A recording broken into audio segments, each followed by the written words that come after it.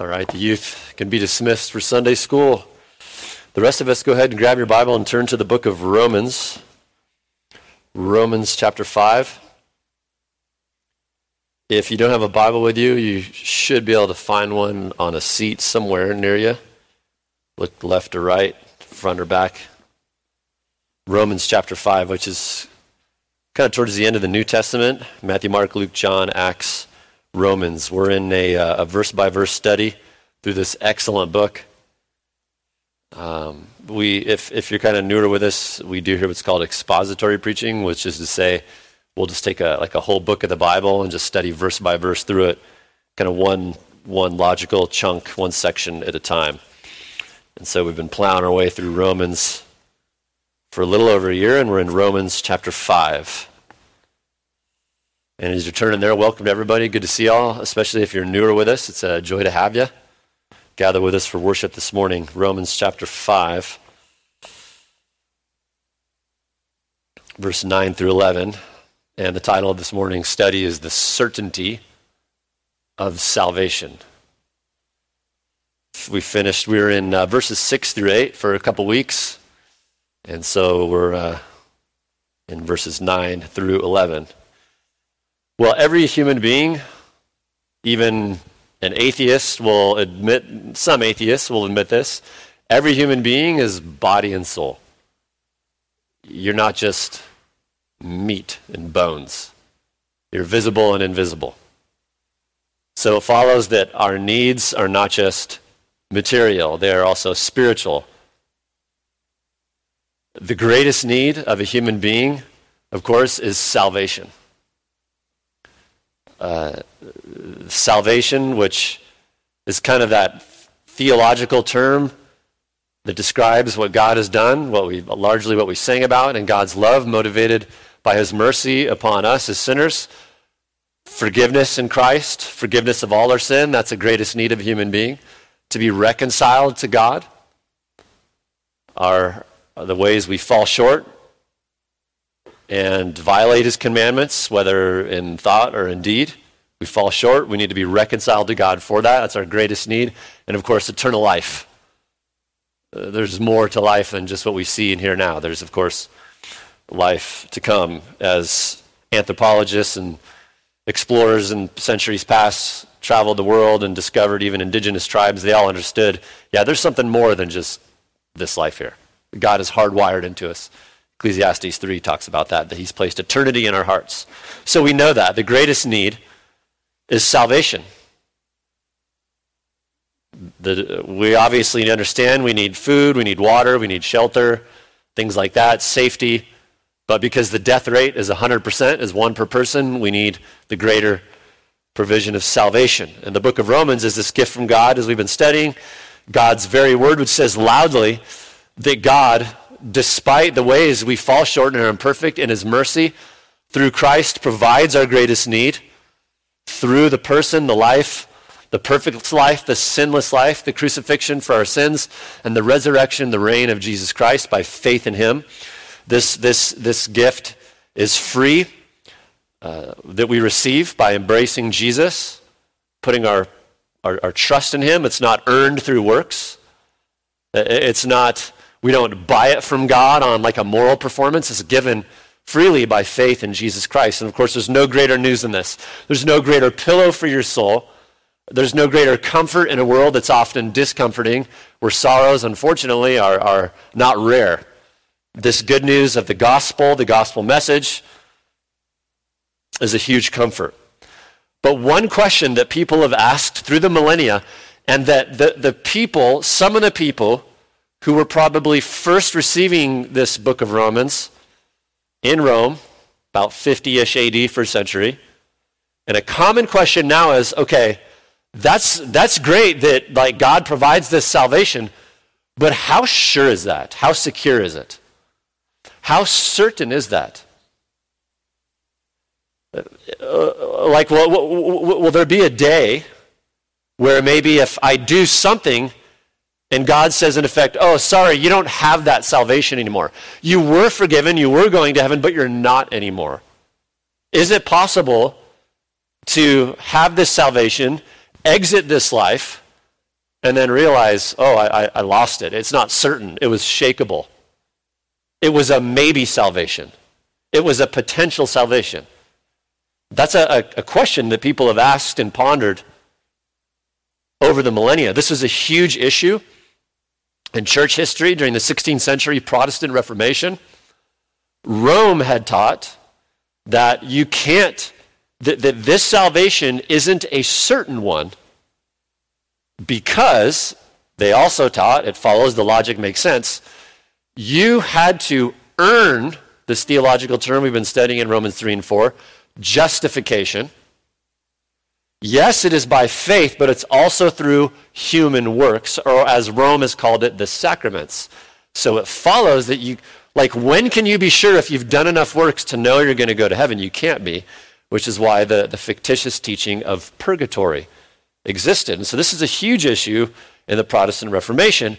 And as the reformers, Calvin and Luther and many others, began to read the scriptures, and as they were translated out of Latin, they saw, oh, whoa, that's not quite true. Even more in history, going back further, in the 4th and 5th century, we study this in Entrust, there was a British monk named Pelagius who taught, no, you can't be sure. This isn't a certain salvation. And Pelagianism is kind of that fancy, heady theological term that was used and is used today to describe that idea that this is a maybe salvation, a potential, maybe you're going to heaven. After that, later, about over 1,000 years after the Reformation, the term Arminianism, which came from Jacob Arminius later in the early 17th century, named after him and some of his followers, same kind of teaching. This is a maybe salvation. It's a potentially going to heaven. You can't be certain of it. And then finally, one of the more popular individuals in history, Charles Finney, born in 1792 from New York, who popularized Finneyism and is known as the father of modern revivalism, did a lot of damage, who believed absolutely not. You cannot be sure of salvation. In fact, Finney answers this in his Systematic Theology, page 46. He says, I'm going to read this. He says, quote, and I'm going to read this because he's been so influential on American Christianity and revivalism. He says, quote, whenever the Christian sins, he must for the time being cease to be holy. This is self-evident. Whenever he sins, he must be condemned. He must incur the penalty of the law of God. If it be said that the precept is still binding upon him, the law, in other words, commands, but that with respect to the Christian, the penalty is forever set aside or abrogated, I reply that to abrogate the penalty is to repeal the precept, for a precept without a penalty is no law. In other words, he's saying, if you fall into a hard season of sin as a Christian, you're not saved anymore because the command of God is still in the Bible. That's what Finney is saying. He goes on to say, quote, the Christian therefore is justified no longer than he obeys. Justified meaning to be declared in right standing with God. And the Christian must be condemned when he disobeys. In these respects then, the sinning Christian and the unconverted sinner are upon precisely the same ground. End quote. That's Finney. In many Christian circles, he's considered like a hero. And that is just unfortunate teaching, to put it lightly. In other words, he says, if you sin as a Christian, you're no longer saved, just like an unbeliever is no longer saved. Imagine the anxiety in the soul that would create. To be thinking okay, have I done enough today for God to keep me in heaven? This week, have I been obedient enough for God to still say I'm forgiven and I'm declared in right standing with God? I can't think of any more nerve-wracking doctrine or way to live. More important than how it makes us feel, we need to look to Scripture and to the authoritative Word of God and say, is this true? How certain is salvation? This big issue over which God's people have debated. And this passage will answer it, I think, in a profound and a convincing way. So follow along as I read. I'm going to start actually in verse 6 of Romans 5. We'll read through verse 11. Romans chapter 5, verse 6 through 11. The inspired, inerrant, and authoritative word of God reads, "For while we were still weak at the right time, Christ died for the ungodly. For one will hardly die for a righteous man, though perhaps for the good man someone would dare even to die. But God demonstrates his own love toward us, in that while we were yet sinners, Christ died for us. Much more then," verse 9, "having now been justified by his blood, we shall be saved from the wrath of God through him.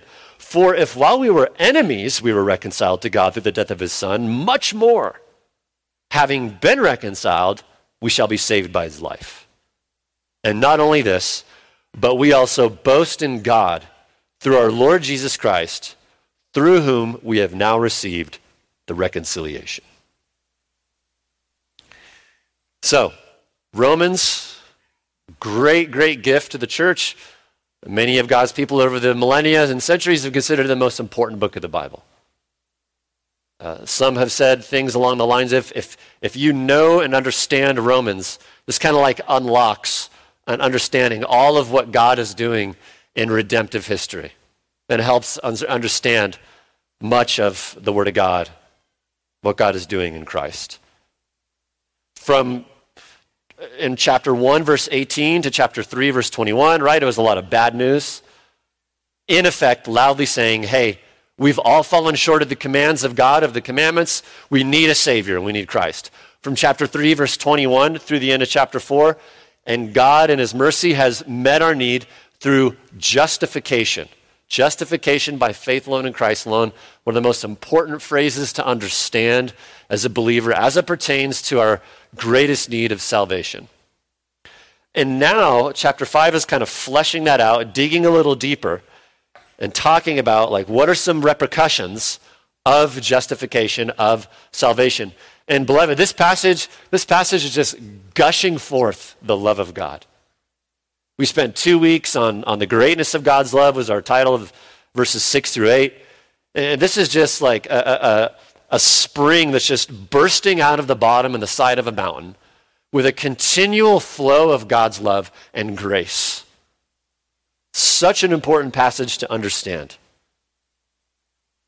The love of God here in Romans chapter 5.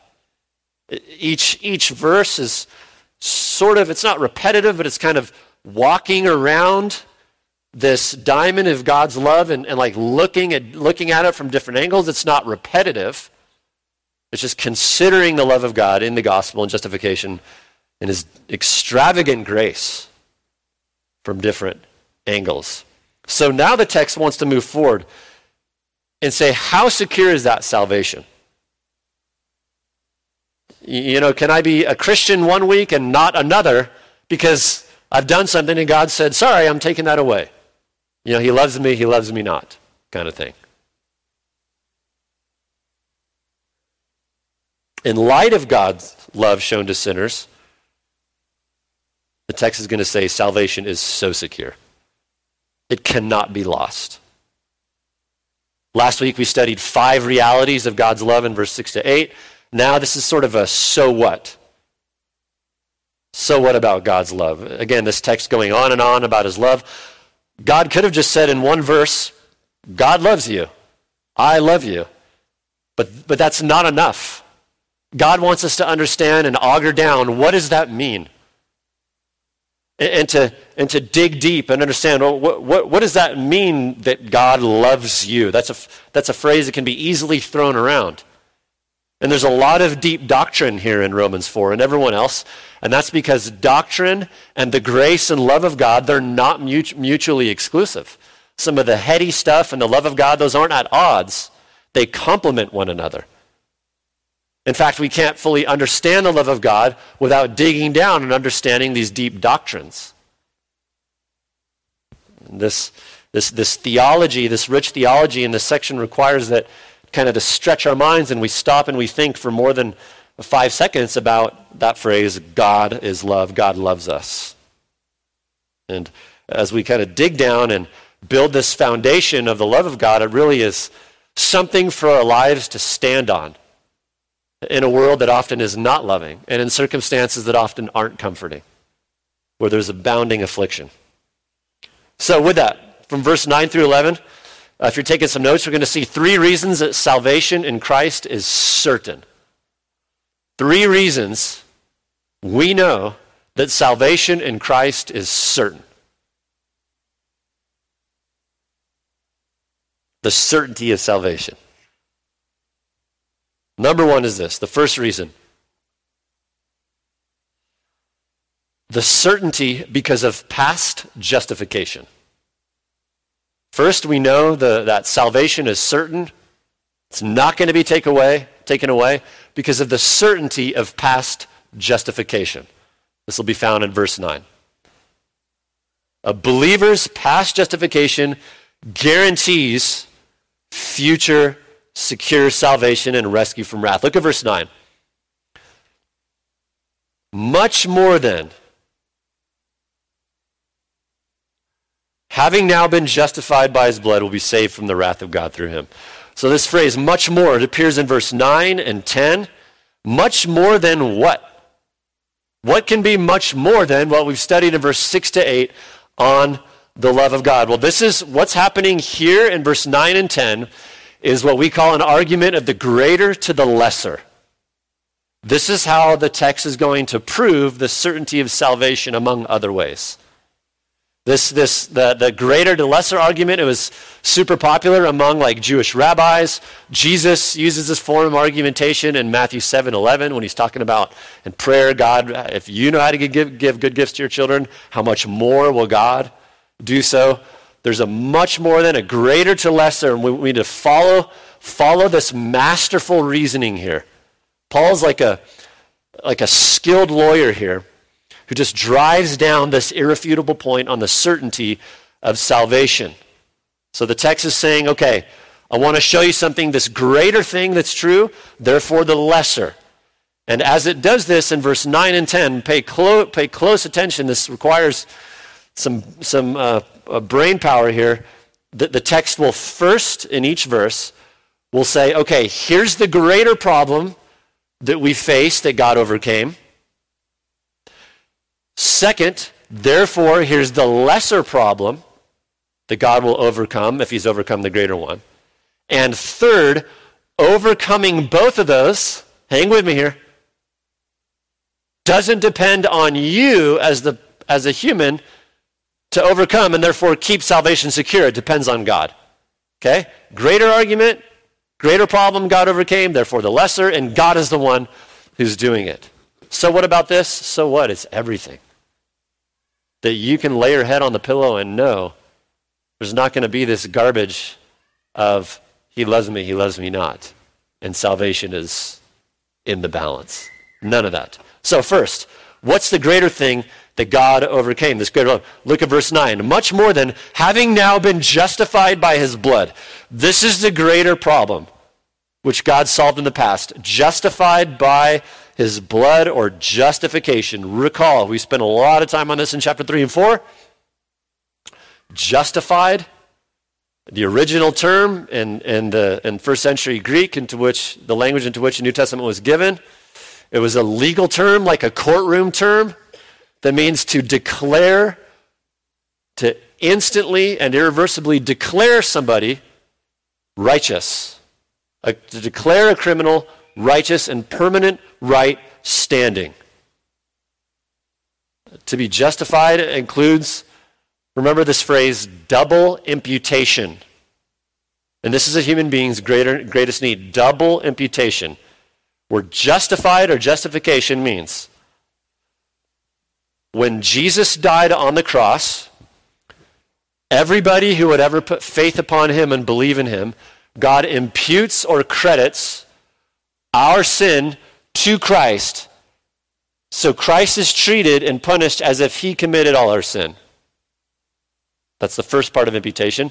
The second part is Jesus, who never sinned, his perfectly righteous life, is simultaneously imputed or credited to us. such that God looks at you when you put faith in Christ as if you lived Jesus' life. How does he do this? On the basis of the life, the perfect life, and the death of Christ for our sins. That's justification, and it is instant the moment the sinner puts faith in Jesus. We're declared in right standing. Verse 9, how does it happen? Look at verse 9. Justified by his blood. When the term blood is used with reference to Christ, it doesn't mean like he got his arm chopped off and blood all over and, because Christ's arm was chopped off and there's some blood there, you're magically forgiven. It means his death. He died. Ezekiel 18:4, the soul who sins shall die. Death is the penalty. Genesis 2:17. Christ is a substitute, does that in our place. And this is how this massive dilemma is solved. The dilemma that justification solves is, it's the greatest dilemma in the universe. How can the holy God, who's perfect, who breathed the stars, spoke the worlds into being, how can that God who is perfect have us, who fall short every day, stand before him acceptable, exit this life, and be welcomed into heaven when we're how we are compared to him? That's the greatest dilemma, and justification is how God solves it, that double imputation. Crediting our sin to Christ on the cross, that's that our sins are all wiped away, crediting his righteousness to us. That's the greater dilemma. Talk about a dilemma solved, beloved. Justification, and it's by faith alone, in Christ alone. Okay? Greater dilemma. So now second, what's the therefore? Greater to the lesser, this smaller dilemma. Look back at the text in verse 9. So much more than, having now been justified by his blood. By the way, I forgot to mention, look at, justified is past tense. Having now been justified, speaking to a believer, if you're a believer, past tense, having been justified. It's not progressive. You don't earn right standing with God. It's past tense by faith in Christ. Since that past tense thing God solved, we shall be, future tense, shall be saved from the wrath of God through him. It's secure. It's a certain deal. Now let's observe something more. Again, I mentioned this passage is kind of meaty theologically. Notice how there is a future aspect of salvation. Look at it there in verse 9. So having been justified, there's a past aspect of salvation. We shall be saved from the wrath of God. There's a future aspect of salvation. Typically when we're talking about, hey, is someone saved, we're only thinking about like past tense. Oh yeah, I believed in Jesus. But actually this salvation package that God gives by faith has a past tense to it, a present tense, and a future. Meaning, in the past, it can be said of a believer, they're saved in the sense of they've been justified. All their sins, past tense, the moment they believe, are forgiven. Past tense, they're reconciled to God. There's a present tense, present aspect to salvation. Presently, you are being saved. Romans 6 will talk about that. Presently, you're being saved from not the penalty of sin, that's past tense, but the power of sin. As a believer, we're not perfect, but God is progressively chipping away the things in your life which are not like Christ. That's the present aspect of salvation. Future tense, which is here in Romans 5:9, there's a future sense of salvation, which we will be saved from the final justice and punishment of sin. This is what this is talking about. And it's the most consequential that someone would obviously be in a nerve-wracking state about if they weren't sure if this is true. Past tense, all sin forgiven. Present tense, from the power of sin. Future tense, the final justice and punishment of sin. Paul's dealing here with this future sense. Since justification has happened, end of verse 9, we shall be saved from the wrath of God. That word saved there, it has the idea of rescue from something from which you can't rescue yourself. And notice, beloved, we need to just stop here on this phrase, the wrath of God. We get it. We understand that our culture just totally repudiates the idea and disdains the fact that one day God's wrath absolutely is going to be unleashed on people who have refused the love of Christ and who say, no, thank you. I don't need the forgiveness that's in Jesus. It would be extremely unloving if we just sugarcoat things and say, oh, no, God doesn't care about that. He'll just say, no big deal. Because that's not what Jesus has said. There is a wrath to come. Absolutely. God's word is clear. Matthew 3:7, I'll throw out just a bunch of verses. You can look at them later. Talks about there's a wrath to come. 2 Thessalonians 1. Let's actually turn over there real quick. Keep your pen in Romans 5. Turn forward to 2 Thessalonians 1. After Galatians, Ephesians, Philippians, Colossians, before 1 and 2 Timothy, 2 Thessalonians chapter 1.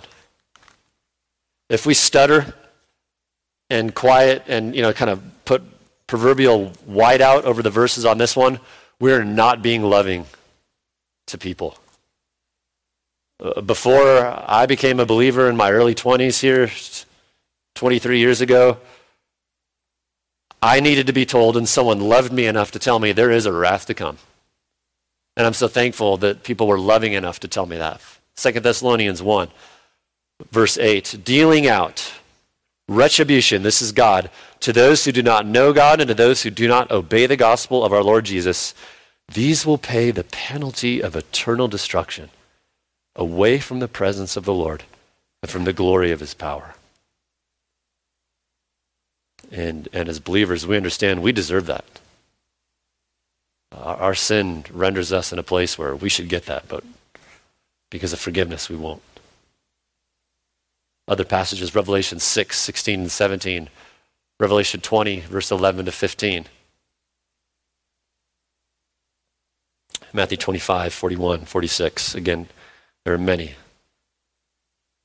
Every single person, as you walk around in this town, as you're out skiing or whatever you're doing, you look around, every single person sitting here, absolutely, will spend an eternity either experiencing the wrath of God in hell or the unspeakable blessing and joy of God in heaven. And I'd be a hateful liar if I told you anything else, because God has said it clearly. Every person we know, and our families, people we love, it's going to be one of two things. And that should change us as believers, if you're a believer, to help us have a certain tenderness, a humility, but also an urgency and a prayerfulness and an urgency towards people who are teetering and whose lives show that they are hanging in the balance. If you saw a blind man, if you're in Moab mountain biking, you're riding Porcupine Rim, and part of Porcupine Rim rides next to 500-foot cliffs. If you saw a blind man walking towards the edge of the cliff and you had an ounce of love in you, you'd run and yell and grab them and pull them away. And there ought to be something of that, a care, a compassion, a love, an urgency in a believer as we think about people perishing.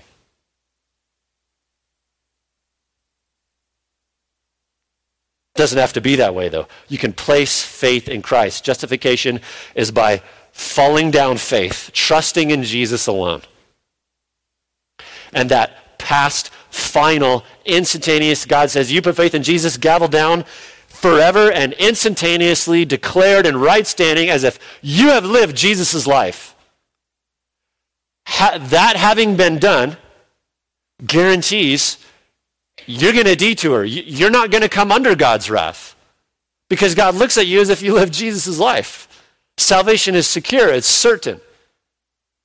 As it says in verse 9, having been justified by his blood, we shall be saved from the wrath of God, and notice, through him. It is not through us. I'm so glad that the end of verse 9 doesn't say through my works, through my deeds, through my intentions. Otherwise, salvation wouldn't be secure. Because we're so up and down on some days, aren't we? It's through him. So that's the part where I was mentioning third, greater, number one, lesser, number two. Third, that this certainty of salvation doesn't depend on us. It's through him, not through our works. Imagine a boy Imagine a 4-year-old boy has a father with like extravagant wealth. Billionaire. Tons of resources. And he buys a beautiful 10,000 acre land and estate, builds an incredible house, glorious gardens. This little boy, this father's son, is amply supplied. And one day the little boy gets thirsty, pulls on the refrigerator door with all his might, cracks that refrigerator door open, and then with his little 4-year-old hands climbs up inside the refrigerator, pulls himself up, almost falls, puts his chin up and notices on the top shelf there's no milk. There's no milk. And Junior panics. Oh, there's no milk. What am I going to do? And he runs, wakes up his daddy. Daddy, daddy, what am I going to do? There's no milk in the fridge. And that little boy doubts that his daddy has the resources to buy a gallon of milk. How silly would that be, right? In light of all the resources that this father has and what he's already done for the child, it just makes no sense. So it is in salvation. With justification, the greater thing in the bag, faith alone in Christ alone, all the future stuff will be taken care of. Number 2. The certainty of salvation. Number 2, because of past reconciliation. The certainty because of past reconciliation. Because of past reconciliation. This will be found in verse 10. Another reason why eternal life can't be lost. Past reconciliation. Again, the greater to the lesser argument here. Look at verse 10. For if while we were enemies we were reconciled to God through the death of his Son, much more, here's that trigger of the greater to the lesser, much more, having been reconciled, we shall be saved by his life. All right, so remember the 3-point format. The greater thing God overcame, lesser problem God will overcome. Third, it depends on God alone to overcome that and therefore to keep our salvation secure. Let's look at it. Verse 10, look at the beginning. For if while we were enemies, we were reconciled to God. Here's the past dilemma. I mean, you talk about a conundrum. The Bible doesn't flatter us. It loves us too much for that to tell us the truth. It tells us the truth instead of flattery. This past dilemma, think of it. God says you were enemies before you're saved. It doesn't matter if you sat in a Bible church and warmed a pew, you grew up and grandma was a believer and she carted you off to Sunday school. You might have learned a lot of verses. It doesn't matter. Before you put faith in Christ, verse 10, we're all an enemy of God. For 23 years of my life, I was an enemy of God, despite the arrogance I had in myself and praising myself, and the delusion I lived in. I mean, that's just, if this is your first time hearing that, it might seem kind of strong, like, an enemy. I don't know about that. Well, think of it this way.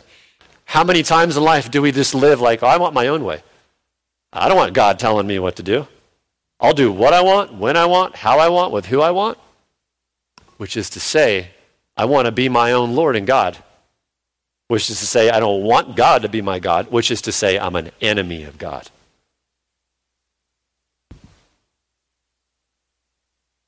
This word enemies carries the idea of someone whose demeanor is hostile to another,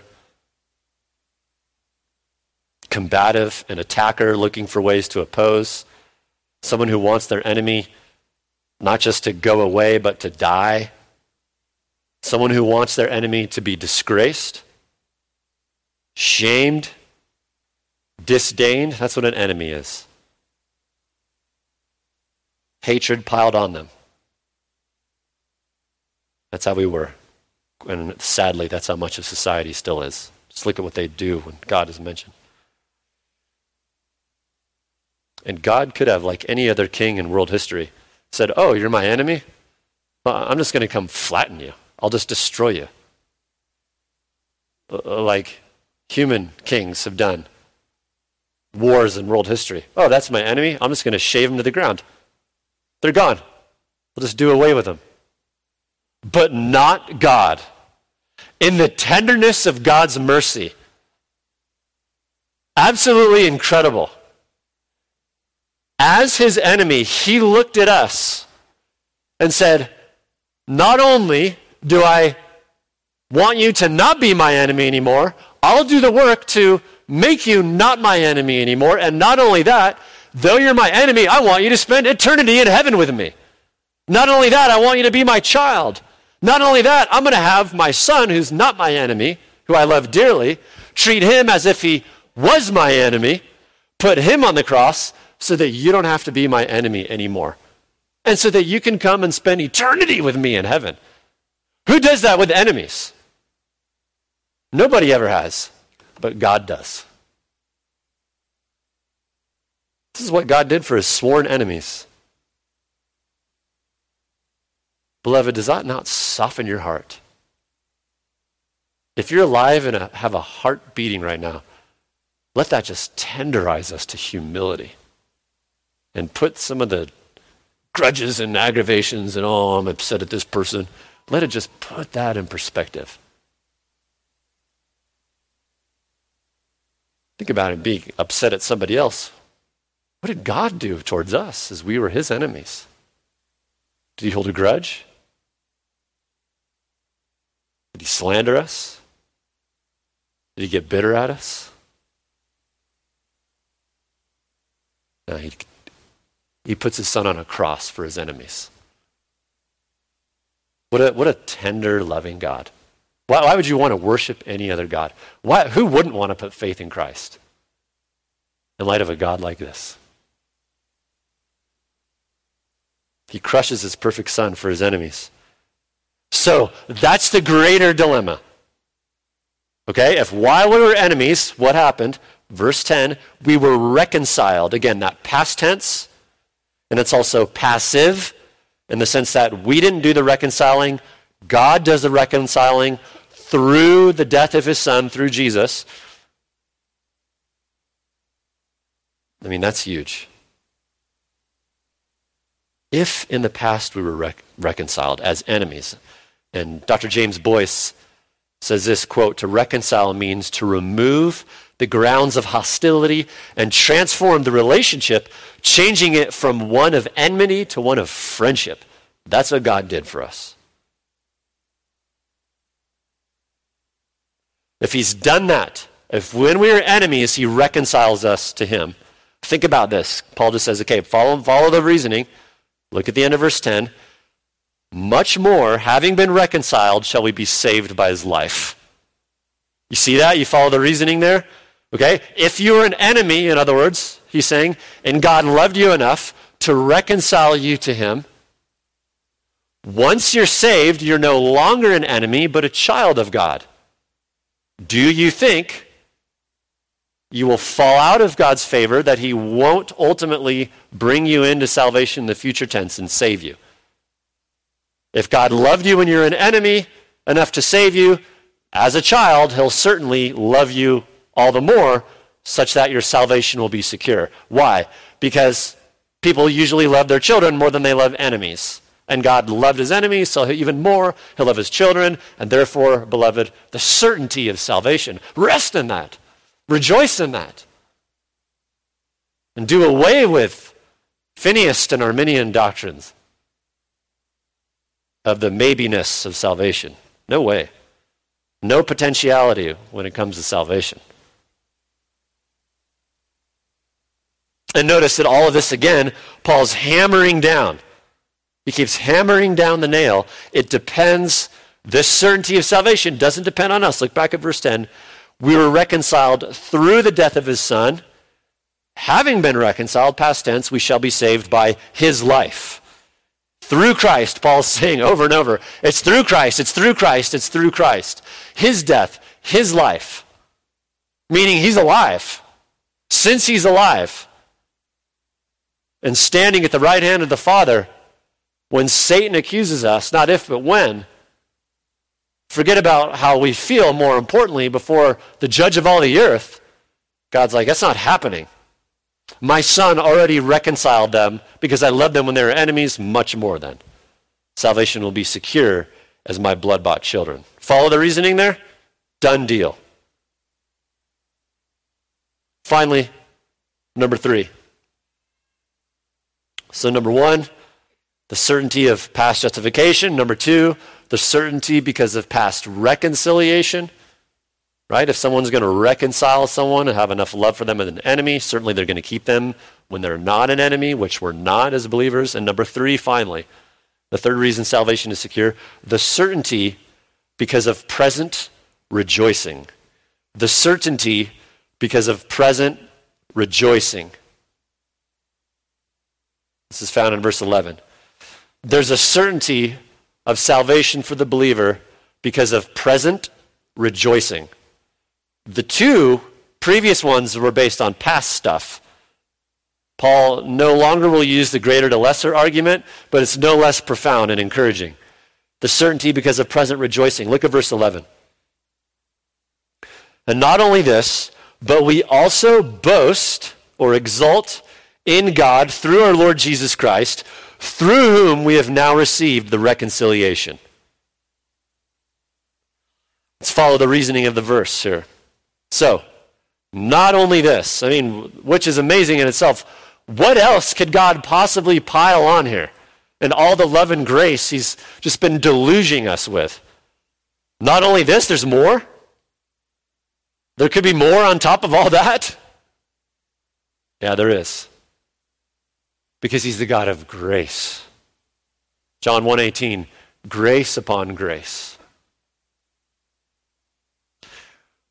Verse 11, not only this, but we also boast in God through our Lord Jesus Christ, through whom we have now received the reconciliation. Boast, the original word has the idea of a celebration, an attitude of anticipation that is accompanying with joy because of the guarantee of a future event.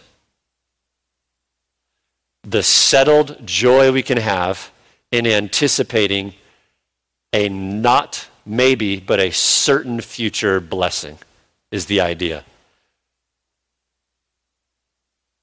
Not only this, but we boast, we exult in God through our Lord Jesus Christ. And let's just pause and be reminded, beloved, sorrow is normal as a Christian. It's constant in some sense. There's sort of a paradoxical nature of being a Christian. You're sorrowful because of the ways you fall short, the condition of the world, hard things that happen, you're burdened for the lost. But also, let's be clear, there should be a rejoicing and a joy in a believer. There should be, we shouldn't just walk around like Eeyore all the time. Suffering is real, suffering is hard. Yes, we mourn, we're in sorrow a lot. That's good, that's normal, that's healthy. But we should also have a deep, settled joy. That, man, yeah, all this stuff is just as the muck of life. But there's a rejoicing here and a joy. Steve Lawson has rightly said there should be no stoic believers. There should be some life in us. Why? Because everything's so happy and great? No, it stinks a lot. Nevertheless, verse 11, we boast in God or exult in God through our Lord Jesus Christ, through whom we've received the reconciliation because of the past justification, because of the past reconciliation, and therefore because of the certainty of salvation. We need to have a little bit of, you know what, things are going to be okay and better than okay as we keep our mind on the tracks of truth. When we don't, if you struggle like I do and you allow your mind to get derailed from it, okay, we will sometimes be unhinged from truth and therefore unnecessarily lack joy. But he's saying God is inviting us and calling us. We boast in God. Notice we don't boast in everything's going well for me today. We don't boast in all my circumstances have worked out perfectly. We don't boast that it's a deep powder day. You can be happy about that, but it isn't always. God wants us to have a more fixed joy in God through our Lord Jesus Christ. Ultimate joy that can't be taken away is in God. Because no matter what's happening, he can't be taken away. Christ can't be taken away. The joy we have through whom we've received the reconciliation to God, that can't be taken away. So how does that tell us of the certainty of salvation? What's the link there? This is how. Think about this. Can you be called and invited and commanded to celebrate and boast and have a confident rejoicing in something that's a maybe? Several years back, the Cinderella movie came out in the cinema. Cinderella. And my young daughters at the time, they were like 2.5, 4.5, 6.5. They could hardly stand themselves when they heard about it. They'd seen the cartoon version, and we read them the story. And then news broke, guess what, girls? There's a real-life version of Cinderella coming out like at Christmas time at the movie house, with the recliners. It was just, they were stoked. And I told them, we'll go see it as a little Christmas treat. And we'll go see it. And not only this, girls, you can sit in your own reclining chair, have a bucket of popcorn and some bonbons, and sit there and watch it the whole time. Needless to say, they rejoiced. But imagine if I said, well, girls, the movie came out,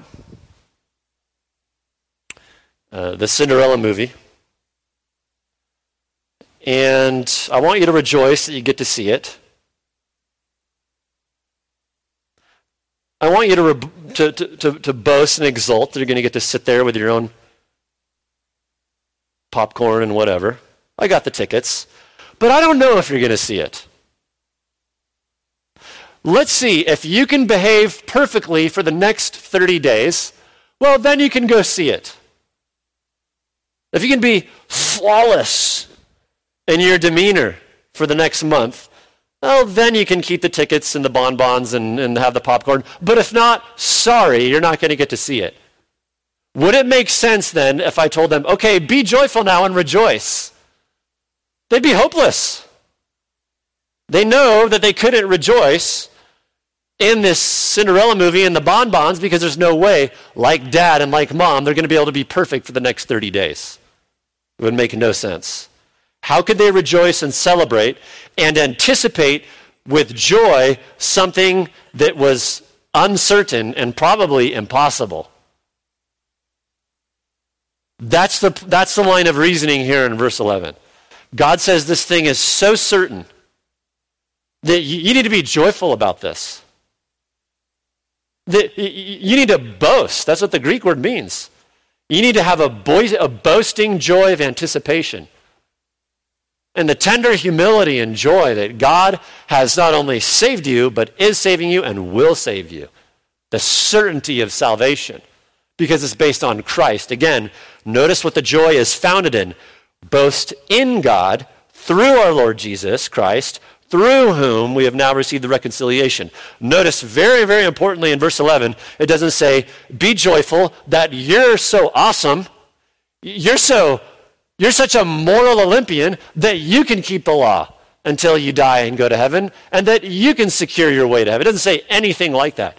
It's we boast in God through Christ, through whom we've received the reconciliation. Follow the line of reasoning, so be joyful then, he says.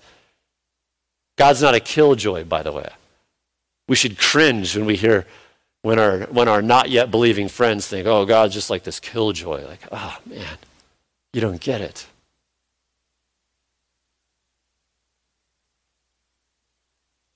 No, God isn't going to tell us to be joyful in a maybe salvation.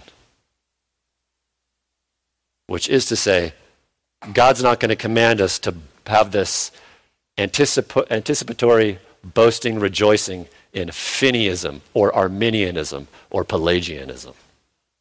This is a God who has secured salvation. This is all about God's love, right? It's not about these like heady doctrinal terms and isms. At the end of the day, beloved, the reason salvation is so secure and certain is because God is so sovereign and loving. That's why.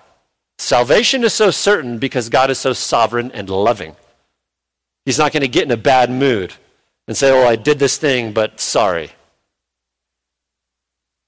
This is the certainty of salvation, the love of God, this lavish banquet of the love of God. Salvation in Christ, received simply by knee-bowing faith, empty hand presenting faith to God. Faith just means I come with an empty hand. Say, God, I couldn't save myself. I deserve eternal wrath.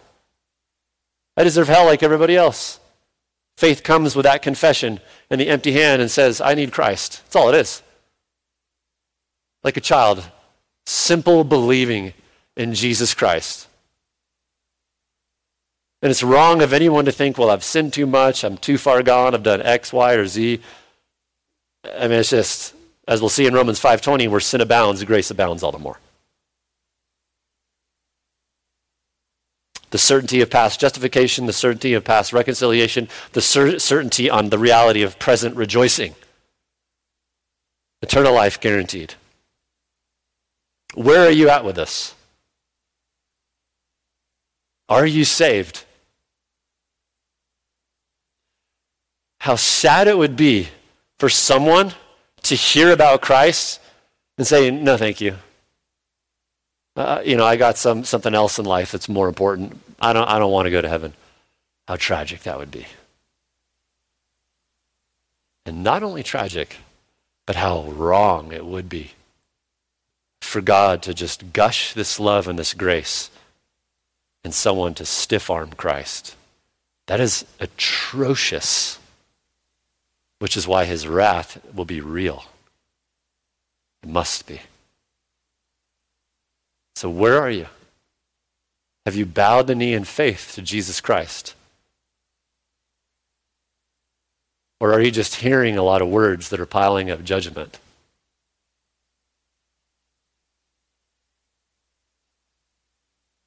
Having heard these things, blessed are those who then act on them, as Jesus said of the wise man who hears the words and builds his house on a rock. It's like the guy who hears, okay, and I'm going to put my faith in Jesus. And those who don't are like those who hear the words of Christ, are like a guy who builds his house on the sand. And Jesus says, the rain came, the winds pounded, the flood gushed forth, and that house fell, and great was its fall because it had been built on the sand.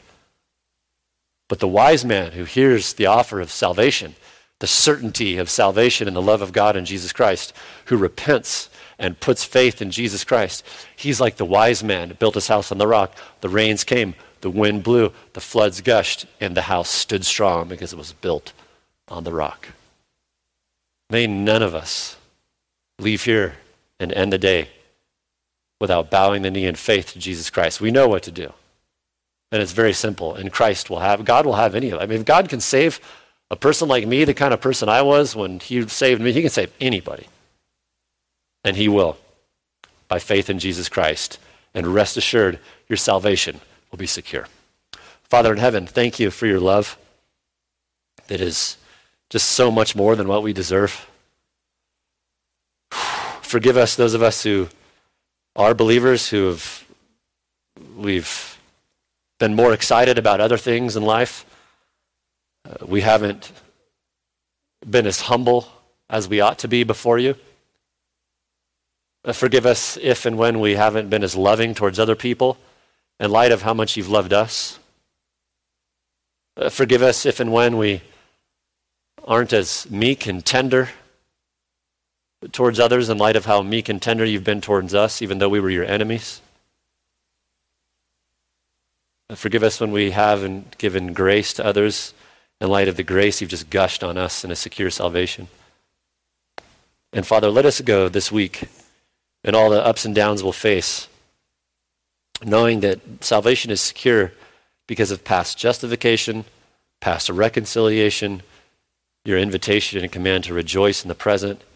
Lord, let us all put faith in Christ. I pray that nobody in here, nobody hearing this right now, would fail or refuse to bow the knee to Jesus and therefore end up experiencing your eternal wrath, and that deservedly. May all of us fall before you and receive your great love by faith alone and have a secure salvation. It's in Jesus' name we pray. Amen.